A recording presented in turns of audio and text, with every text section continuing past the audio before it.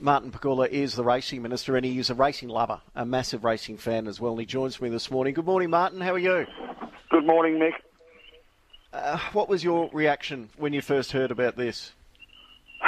Probably the same as yours, which was, just gobsmacked. You just sort of go, there's a point where you just shake your head and go, you just can't believe it. So I was incredibly disappointed. It just didn't occur to me that anyone, particularly people with profile in the industry, would do that. But I think the industry's reacted really strongly and really swiftly, and that's what cauterises this from having an impact on the wider industry, because the industry's demonstrated its own unhappiness, its own disappointment with the activity, and I think that's a really positive thing. Martin, I was actually just looking at something today about one of the American anti-COVID protesters who has subsequently died of the disease, to reinforce just how deadly this Delta virus is. Does their activity show that some people in and out of the racing community and the wider community still just don't get why we're on this difficult journey? No question. And there's been lots of those stories of people who've been, COVID deniers, anti-vaxxers, getting sick and having, almost a deathbed conversion to believing. This virus this particular variant spreads incredibly quickly. People talk about restrictions, and it's easy to forget that New South Wales is at 1,000 cases a day with restrictions in place. Imagine if there weren't restrictions, what that number would be. So it's very, very infectious, this strain. The hospitalisation rates are starting to increase pretty dramatically, and just got to have to keep an absolute lid on it until our vaccination rates are high enough to allow us to live more freely with the virus. We've got something like 32% of people above 16 years of age now have got 2 doses. That's not enough to stop widespread community transmission. It's just not. Martin, it's Dan here. When this news filtered through to you, which would have been, I imagine, Thursday afternoon, evening, and then you would indeed, on behalf of the racing industry, have to face your other members in the party, Premier, etc. Was there any thought, was there any mention of the racing industry and the Spring Carnival being jeopardised? Was there any push from anybody to suggest there was beyond a hiccup, towards the actual racing itself? No. Look, there wasn't, Dan. I think people are a bit more sophisticated than that. I think there is a capacity for people to differentiate between the actions of individuals and the actions of an industry. And I think it was really positive that the industry reacted so swiftly and so strongly. When you think about the actions, there are 3 different elements to why it's such a massive problem. First of all, there are actions like anyone who is visiting people in homes or breaking rules can spread the virus. They've obviously got the personal impact on themselves now, having been rubbed out for the spring. But third, and potentially most concerningly, had there been transmission and they brought it into a race club environment, that could have impacted the entire industry for a week or longer. It's just, we should just be thankful and grateful that we didn't end up having a situation where someone caught COVID and then brought it into a racetrack and infected others. It could have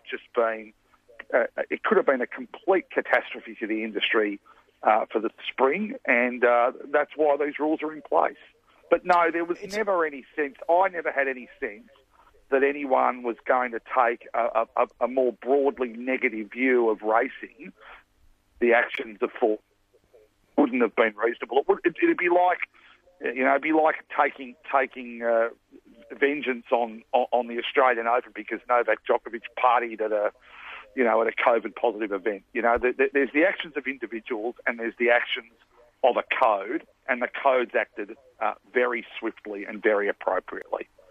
We've seen other sports like the AFL have major penalties. Sydney Stack got kicked out of Richmond's hub last year and sent home during the football season for breaking COVID rules. Were you satisfied with the penalty? Would you have been uncomfortable if someone like Jamie Carr was able to compete in our biggest races? Yeah, look. I tend, for pretty obvious reasons, I tend not to get into commentary about what penalty stewards hand down. But I think on this occasion, it's fair to say that a penalty that takes the suspensions out past the end of the spring carnival, I think is one that is that the community thinks is reasonable and acceptable. And put it this way, I wasn't unhappy to see it. Martin, I think a little turning point in all of this too, as far as public resolution, was the engagement party in South Caulfield, and that steeled everyone to stay the course, and that anyone who hadn't learned a lesson off that.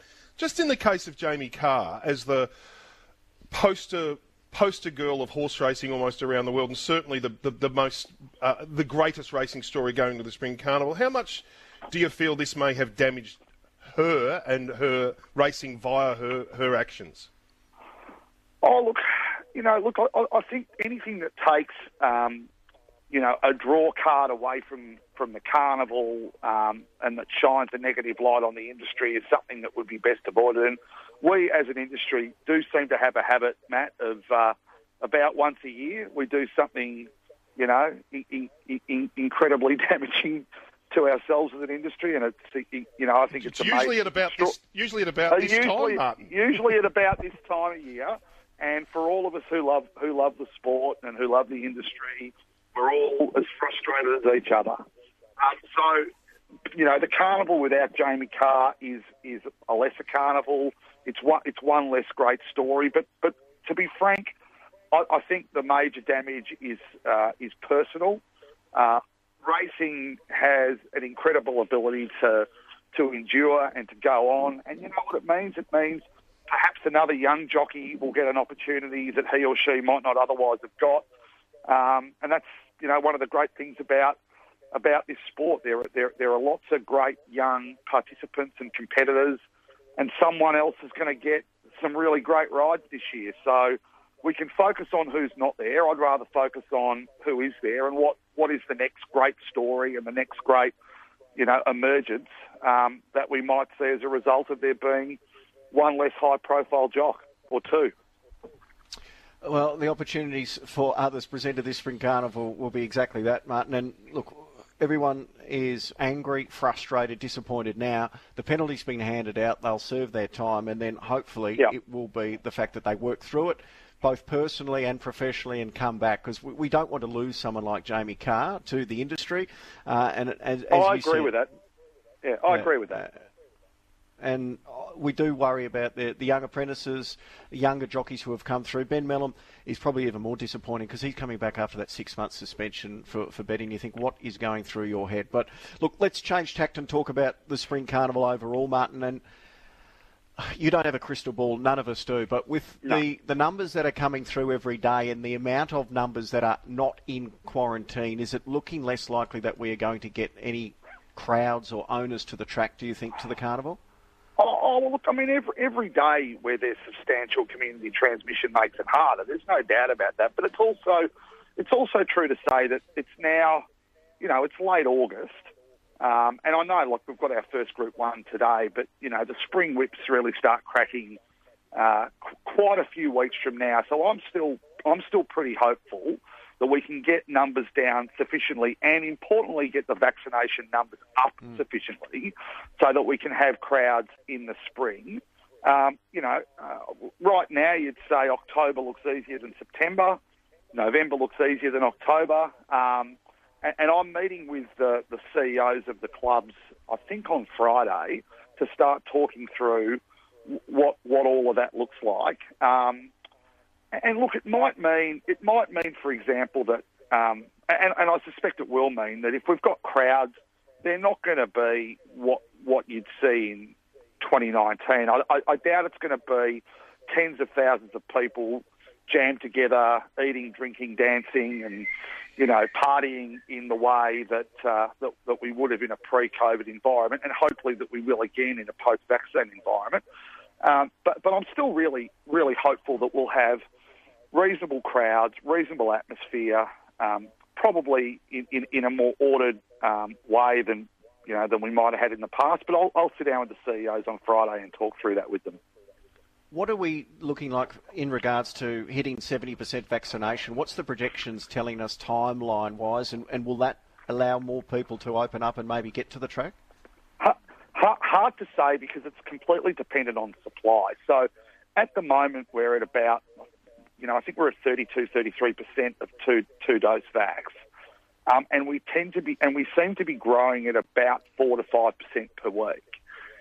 However, if the Commonwealth projections about a whole boatload of Pfizer being on their way are correct, we could see those numbers start to escalate pretty quickly. I mean, we put bookings in the system for about 800,000 shots over the last couple of days, and they basically all went within 48 hours. So there's a powerful urge out there for people to get vaccinated. We just need the supply, and I'm hopeful that the rate can start to really motor throughout September if we've got that supply. So, it might be, but, by the time we hit 70, I think we're probably looking at late October, early November.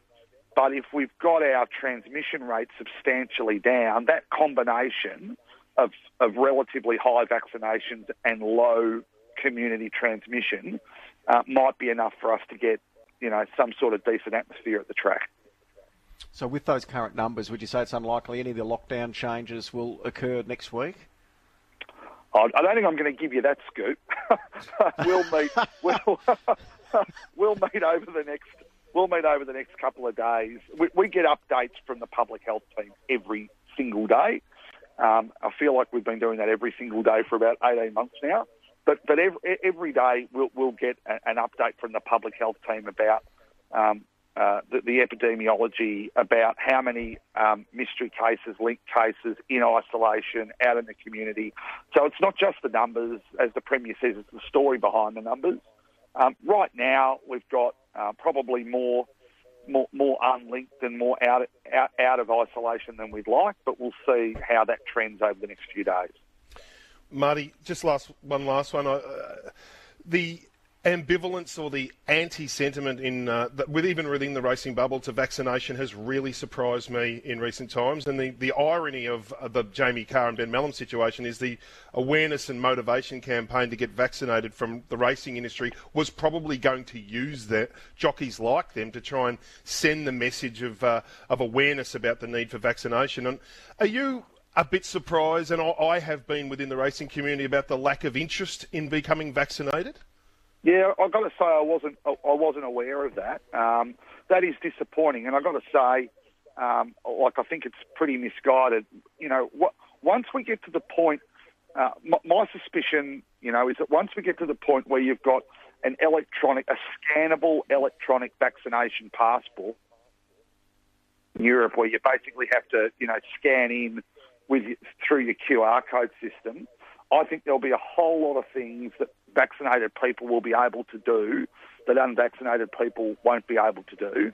And I think that's, I personally think that's a good thing. I think it's an inevitable way that we're going to go in terms of trying to keep this virus under control. So I don't know whether people are not getting vaccinated in the industry because they just haven't got round to it, or because there's some deeper reluctance. But the truth is, this virus is starting to dramatically affect the health of younger and younger people. I mean, we've seen a number of cases now in Sydney of people in their 30s dying.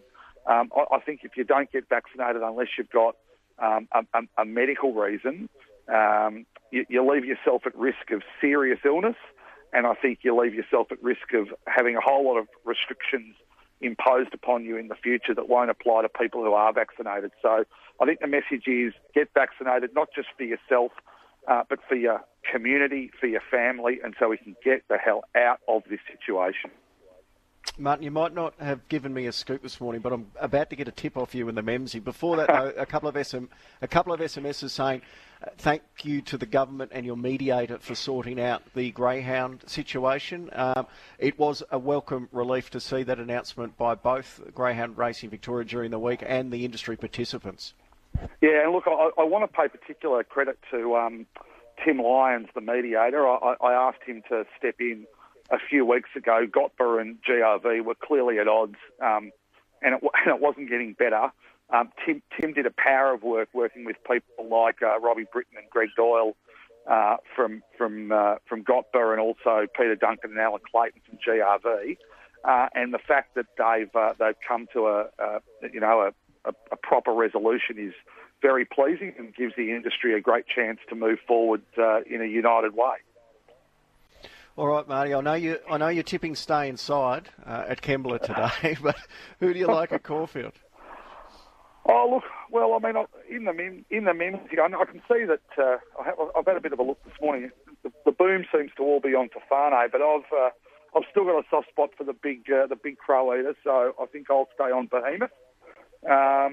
And it is pretty hard to see Masked Crusader getting beaten, I think, as well. So I'm not on yet, but I will be. I will be shortly. I think it does look a little bit like a favourites day. I've got to say, like I can't see Probabeel getting beaten.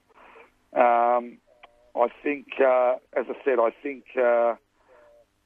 Behemoth will probably get up over Tofane, and I like our win. What was that last one? You just broke up. Our Wind Spirit. Okay. Lindsay Smith gave it a good push this morning as well. Martin, appreciate your time, as always, on this Saturday. Good punting today. Yeah, good punting. Thanks, guys. Martin Pakula, the racing minister there.